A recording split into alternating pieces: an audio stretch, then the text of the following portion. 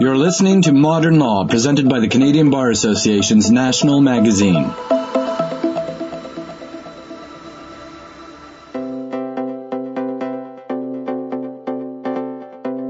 Welcome to Modern Law, a new CBA podcast series where we discuss the law's ability to keep pace with change.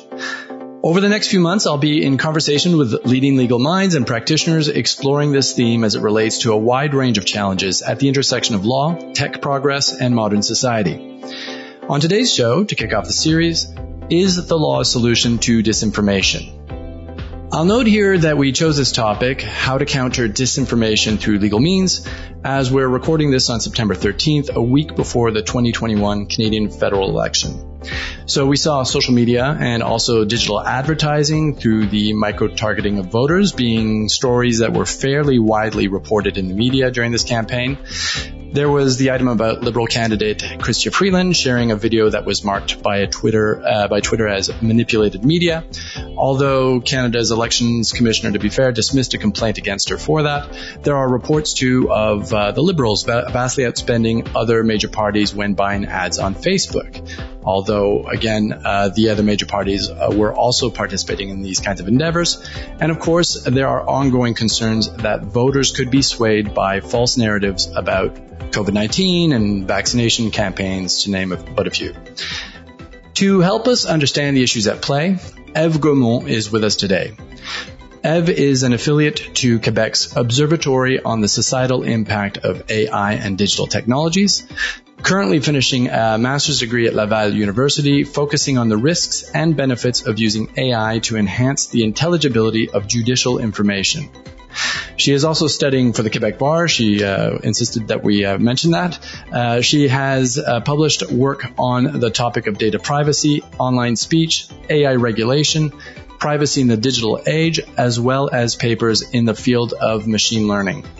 You can also read some of her work at Lawfare, where she is a contributor. Welcome, Eve, to the show. Hi, thanks for having me.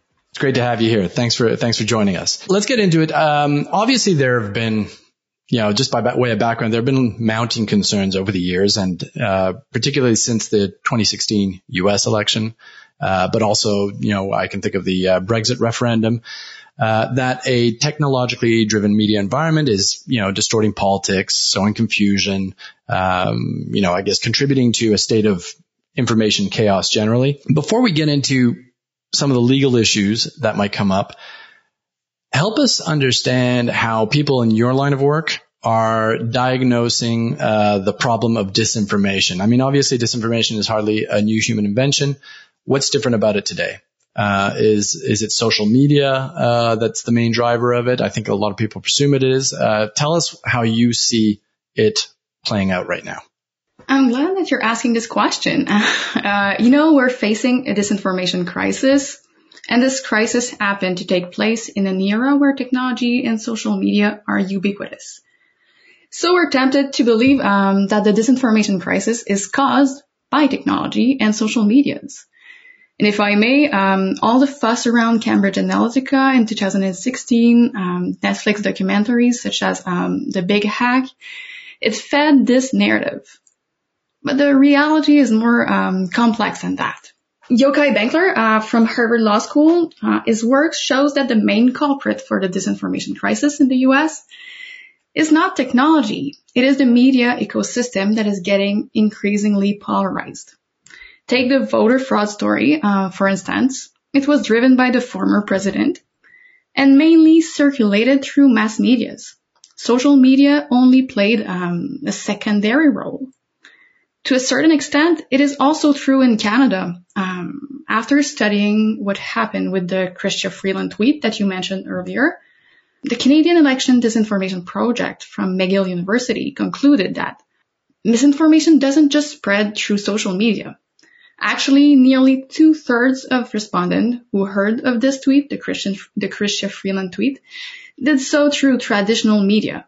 So to answer your question, no, social media is not the main driver of disinformation and misinformation. So it's more an enabler. It's a way to broadcast misinformation. But from what I understand, it's created by perhaps even the mainstream media environment by focusing on certain news stories. Exactly. It's what Benkler call a feedback loop. So the news arises from mainstream media or a politician, and then it reverberates into social media, but it doesn't start from there. And this is not the place where the main activity happens.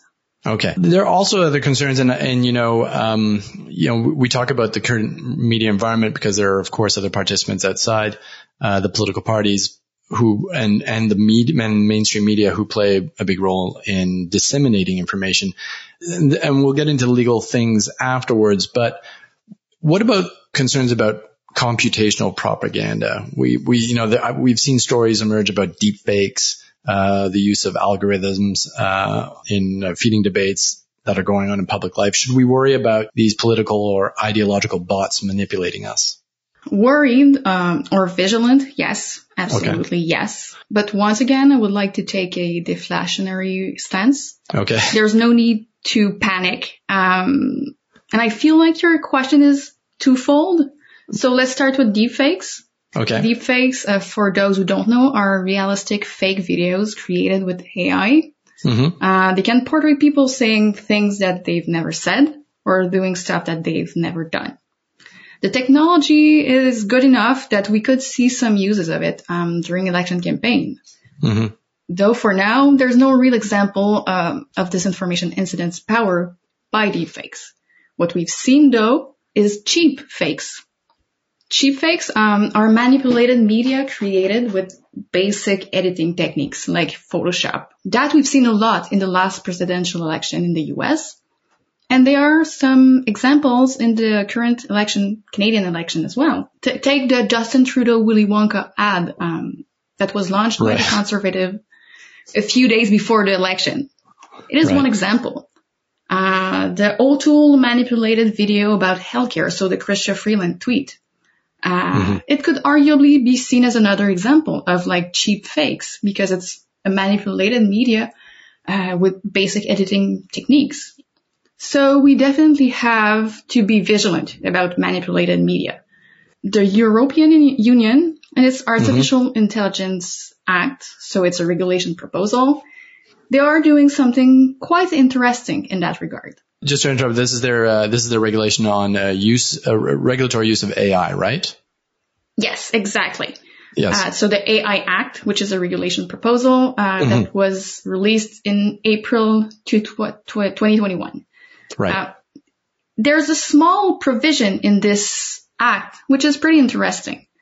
They would require that deepfakes deepfakes should be labeled as such. So if I'm placing a video using deepfake technology to imitate Brad Pitt or Donald Trump or Justin Trudeau, no matter who, I should say that it is not a true video, but it is a deepfake. This could be an interesting way to prevent disinformation incidents powered by deepfake. So yeah. And the second part of your question about computational propaganda, bots, there are indeed some fake accounts on Twitter that are actually bots, like we've seen it with Russian interference in the US. However, in my opinion, the narrative around this threat is a bit overblown. It is not a very important threat. According to the Digital Democracy Project, we are talking of 0.3% of all tweets posted during the 2019 election campaign. So earlier we were saying that like Twitter is not the main driver of election misinformation or election information period. But now only 0.3% of this not very important driver of information is done by bots. So let's keep following that and let's be vigilant about that. But that's not what is going to derail our election. Okay. I sometimes get a sense that, journalists being constantly on Twitter sometimes are, maybe professionally biased towards these opinions that, the world is getting overrun by bots and disinformation artists. Yeah. Talk to like your people, your friends around yourself that do not use, that are not in the academia or journalists, they don't know what is happening on Twitter. It's very niche. Yeah, of course. Having said that, Canada has had still to confront some challenges around disinformation, or at least has felt that it was important enough to address it. Let's talk about, you talked a little bit about AI regulation in Europe, but let's talk a little bit about how Canada has gone about trying to address issues around disinformation from a legal perspective. First of all, is there even a legal definition for disinformation?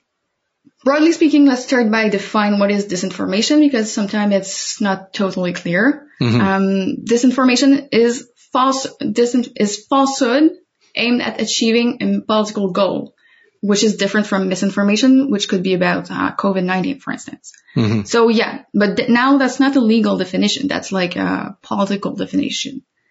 And Canadian law does not straightforwardly regulate disinformation, so it doesn't define it either. We did in the past, though. We regulated, and then we also defined it.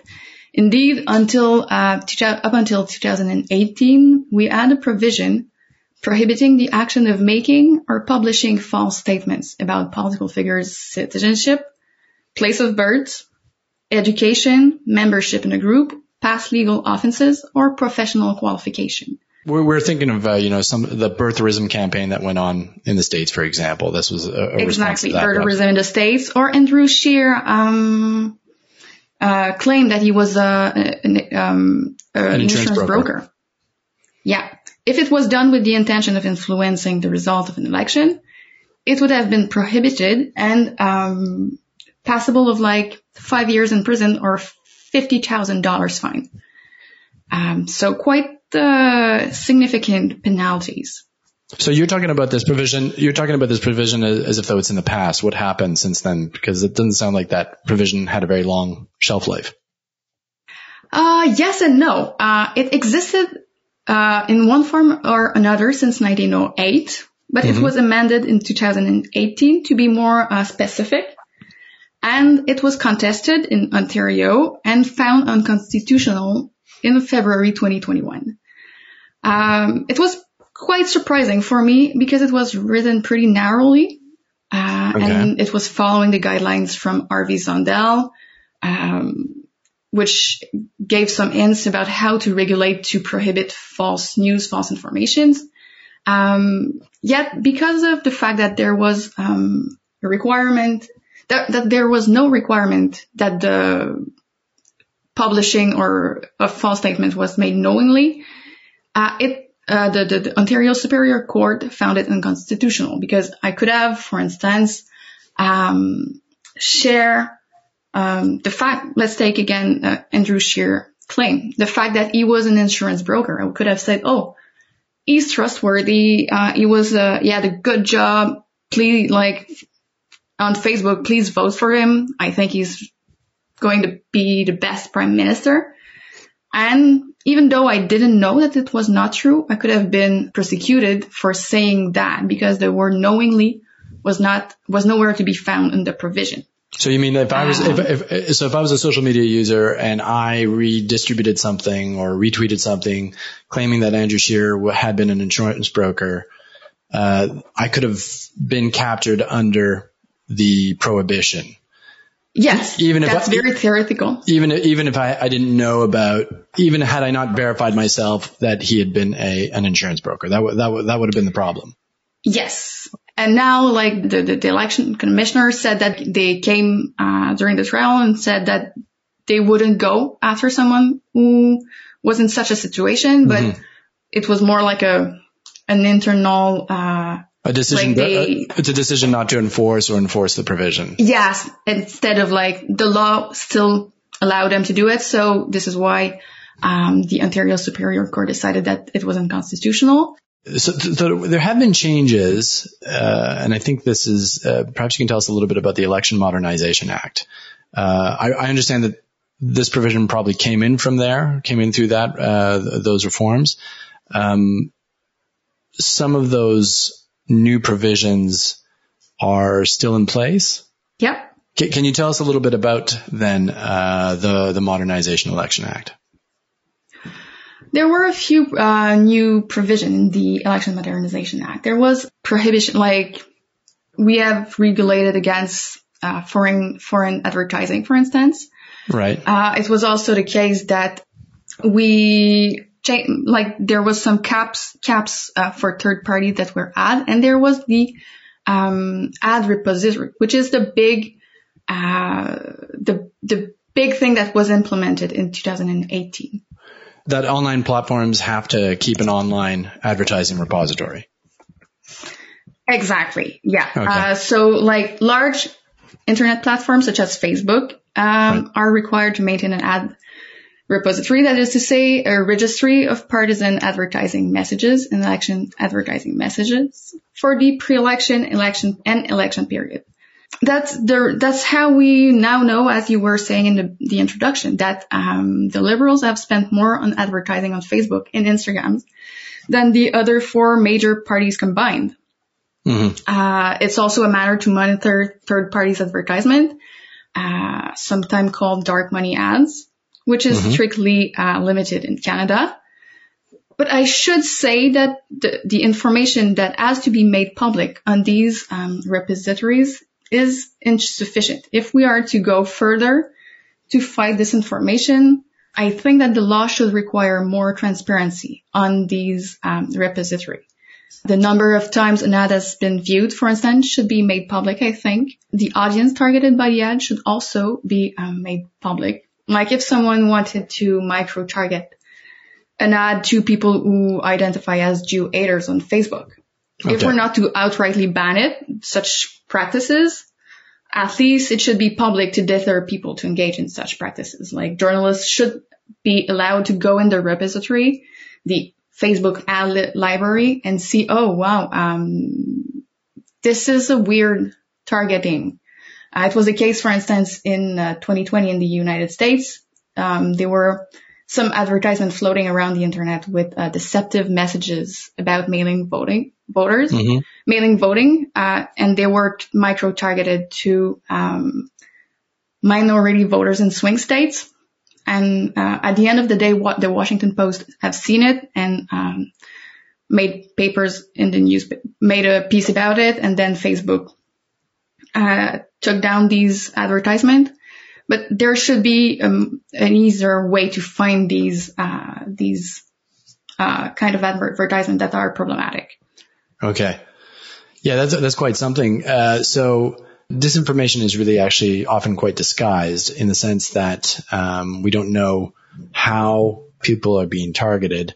I guess there's a reason why people get targeted for, buying a pair of shoes or buying an automobile and, some kind of market product. But what you're saying is that, in the political sphere, we should not be targeting people, or we should be knowing why we're targeting people. Yeah, I'm not sure if it would be constitutional to say that micro-targeting is, in political context, is prohibited. That I'm not sure it would pass muster. Okay. But the transparency requirement is a way to prevent it, even though you are not prohibiting it like straightforwardly. If it is public and well known that you're using labels that are not politically correct or like not acceptable in terms of public opinion, the effect might be similar. I don't think, in the present context where we're not facing a huge disinformation crisis, I'm not sure it would pass the Oak test if we wanted to prohibit micro-targeting, although some people are pondering the idea. But definitely more transparency would help us to understand better the problem and maybe, deter people to engage in such practices. There really is a sense that, there's certainly been a sense until recently that governments in the democratic West, at least, have been reluctant to interfere in this field, in the social media landscape, through regulation. And I'm guessing it's because they're afraid of being accused of limiting free speech. But, what are the challenges in formulating legal solutions?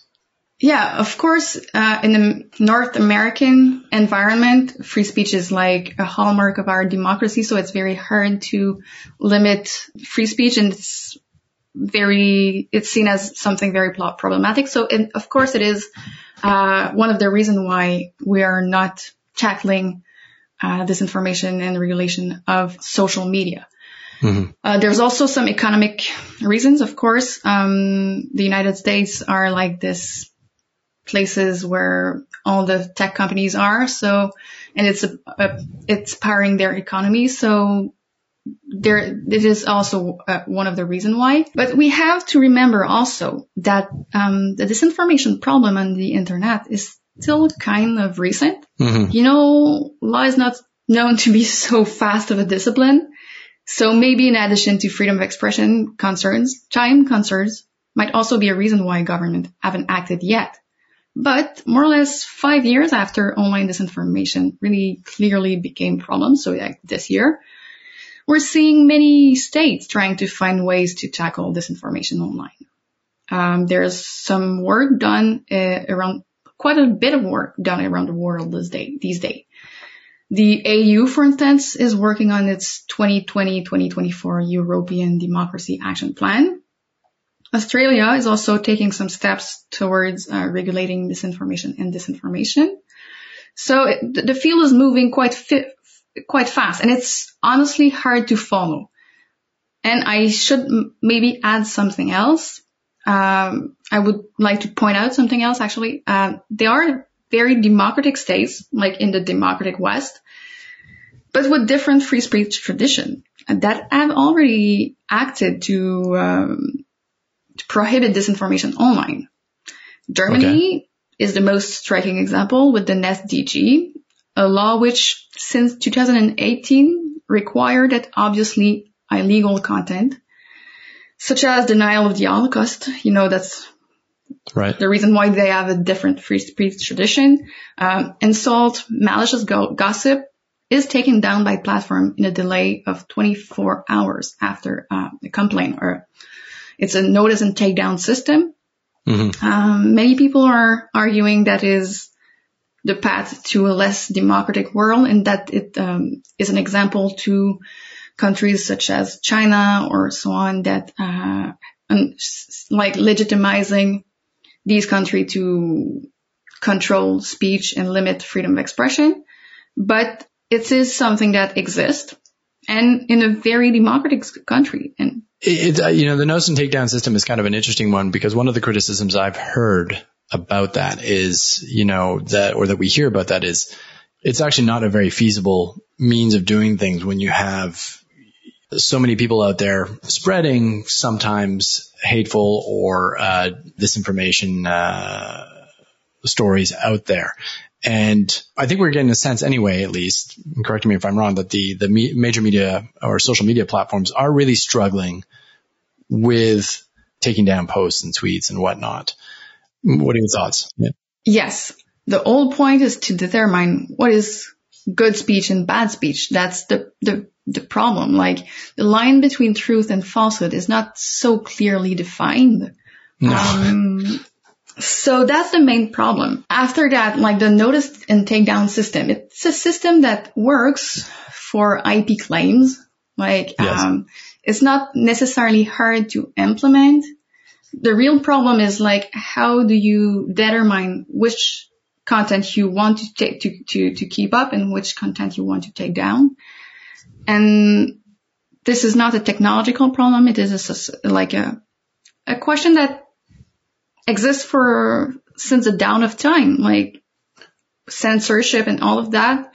It's always the same question. Are we asking some people to stop saying some stuff because we don't agree with it, or because it's false? What is false? Like, take Salman Rushdie's satanic verses, for instance. In the Islamic world, it's considered lies. It could be sanctioned quite heavily. Right. Yet in the democratic world, it's kind of acclaimed. Yeah. What else do you think needs to be done? I mean, you gave us a little bit of a tour of the world. Some countries addressing disinformation through legislative means. What would you like to see done to craft solutions to these disinformation challenges? You talked about transparency. Yeah, transparency is something very important in my mind because it's a way to understand the problem properly and see how our actions are working or not. And it is also a way to make sure that the regulation that we already have are actually working. Like if we have no means to see micro-targeted ad paid for by a foreign actor, then we cannot sanction it. So as I was saying earlier, the repositories should be more complete, more thorough, more information required to be put in this repository. It should be like in 2018 when the mandatory repository was put into effect, Google decided that it would not, the company would not display any political advertisement anymore because they thought that it was not possible for them to put such a repository in place. We should see how to regulate all platforms in a way that we can touch on all possible ways that disinformation is spread. Also, WhatsApp, it's a way how disinformation circulates. So we should make sure that every internet platform is regulated. But there's also some other kind of regulation that should be put in places. Last year, I wrote a paper for Lawfare in which I compared the American and Canadian situation with respect to disinformation. And the conclusion of the piece was that Canada doesn't seem to be facing a disinformation crisis of comparable magnitude to the one facing the United States. And one of the reasons why was campaign finance. Canada is known for its so-called egalitarian model. The egalitarian model is characterized by quite restrictive spending limits for political parties and third parties advertisers. In order to promote a level playing field between political candidates. Now, with advertisement online being way cheaper than it used to be on traditional media, those limits are a bit outdated. The egalitarian model doesn't work all well because paying for an ad online is so cheap that it doesn't make any difference. I think that we might want to think about modernizing the egalitarian model to take into account online advertising. That means updating the Canada Election Act. To do it, Michael Powell from the University of Ottawa suggests that we should have spending limits for traditional medias and some spending caps specifically for online advertisement. I find this idea pretty... No, I'm just agreeing. So, because presumably the cost of advertising on social media is so much less. Exactly. So that we need to adapt our spending caps accordingly. Exactly. So this idea from Michael Powell, I find it pretty interesting. He also proposes that platforms be required to conduct due diligence to make sure that no foreign actors are paying for political ads in Canada. It is already prohibited under the Canadian Election Act, but it is hard to enforce. If Facebook, for instance, was making sure that political advertisement is not paid in foreign currency, that people who are paying for advertisement have an address in Canada, this would be a way to make sure that foreign actors are not interfering in our Canadian political environment. Earlier, we also think about Section 91.1 of the Canadian Election Act, the provision against false information regarding political candidates. It was not perfectly written, but the idea was pretty interesting in my honest opinion. So I think that we should read the ruling and rewrite the provision to follow the guidelines proposed by the judge and make some similar provision reenacted in the future. For this election, it, of course, won't be possible, but in the future, I think, even though it was not a provision that was used in the past, nobody has ever been convicted of it. It still is a garde-fou, a way to protect ourselves from any a guardrail. Guardrail, yeah.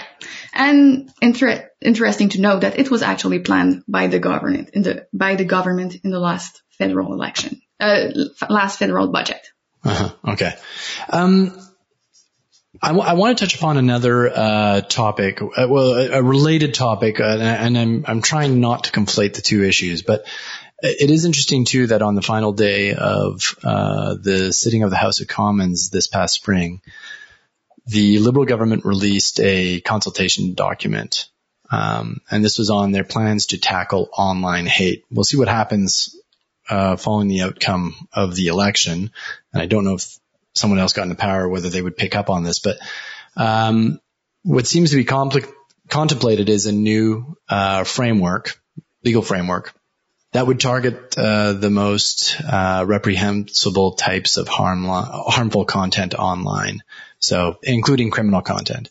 My sense is that there have been some pretty negative reactions to the document, and I'm wondering how you view that, and what it says about our ability to regulate the spread of disinformation and the spread of harmful and hateful content.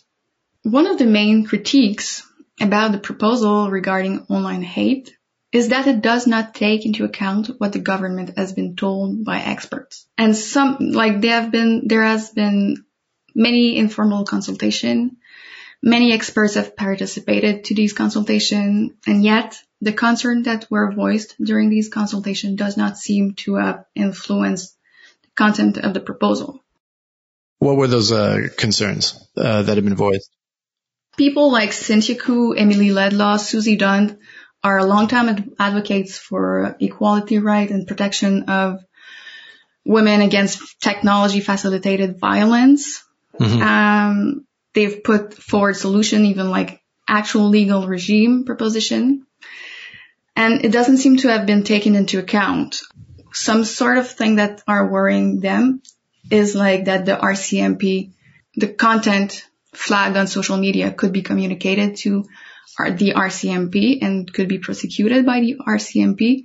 And as a result, if the proposal was to become black letter law, it could hurt vulnerable people whom are literally people the bill aims to protect. Indeed, like vulnerable people are not only targeted by trolls, they are also victim of abuses from the state, and their speech could be silenced by the state as well. And queer people could be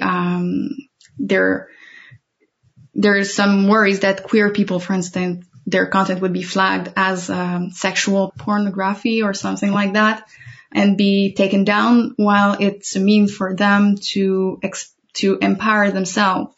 One of the main worries about the online hate proposal is that it will hurt the very people it aims to protect. Right. And I think that when you're asking what important for our ability to regulate the spread of disinformation, I think that the lack of consultation and lack of taking what experts are saying into account is something that we have to learn from. If we are to regulate social media to tackle disinformation, we should do it only after heavy consultation with experts and stakeholders. And we should be cautious about not seeing the tree, but seeing the forest. That is to say, not only regulating social medias, but also all of the environment that has created the disinformation crisis. That means education, funding great journalism. The media ecosystem is one of the important components of why we're not facing such a big disinformation crisis.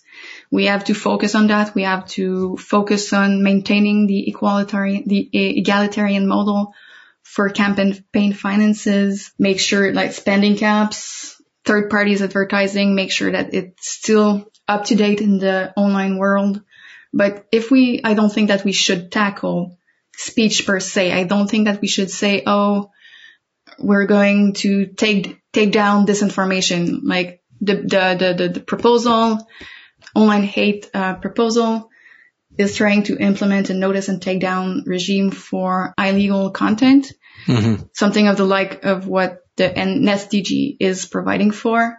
And I'm not sure it is the way to go. I don't think we should focus that much on the speech, because actually it might not even be constitutional to limit some political speech, but we should focus on all of the ecosystem around speech. So we're not saying you cannot say that, but we're saying, oh, you cannot pay millions of dollars to make sure that everyone sees what you're saying. You cannot pay millions of dollars to micro-target what you're saying to people that believe the same thing as you do without oversight from other people from Election Canada. So that is the thing that I think we should remember from the recent move of the Liberal government. Consult with experts, listen to experts, and don't get into the hype of social media, and think about the whole ecosystem of disinformation. Okay, well, that was absolutely fascinating talk about an issue that is probably going to merit our attention for the foreseeable future, and we will try we'll try to resist the social media hype. I don't know with what degree of success, but these are things to think about as we take stock of the election results as well that will come in next week. Thank you so much, Eve Gaumont, for joining us today. Thanks for having me. Well, we hope you enjoyed this first installment of Modern Law, our new addition to CBA podcasts. You can hear this podcast and others on our main CBA channel, The Every Lawyer, and on Spotify, Apple Podcasts, Google Podcasts, and Stitcher. So please subscribe to get notifications of our new episodes, and to hear some French, listen to Droit Moderne. And please share it with your friends and colleagues. And if you have any comments, feedback, or suggestions, feel free to reach out to us on Twitter at CBA NatMag and on Facebook. And check out our coverage of legal affairs at nationalmagazine.ca. Finally, I just want to say a big thank you to our podcast editor, Anne-Catherine Desulmais, and we'll catch you next month for our next episode.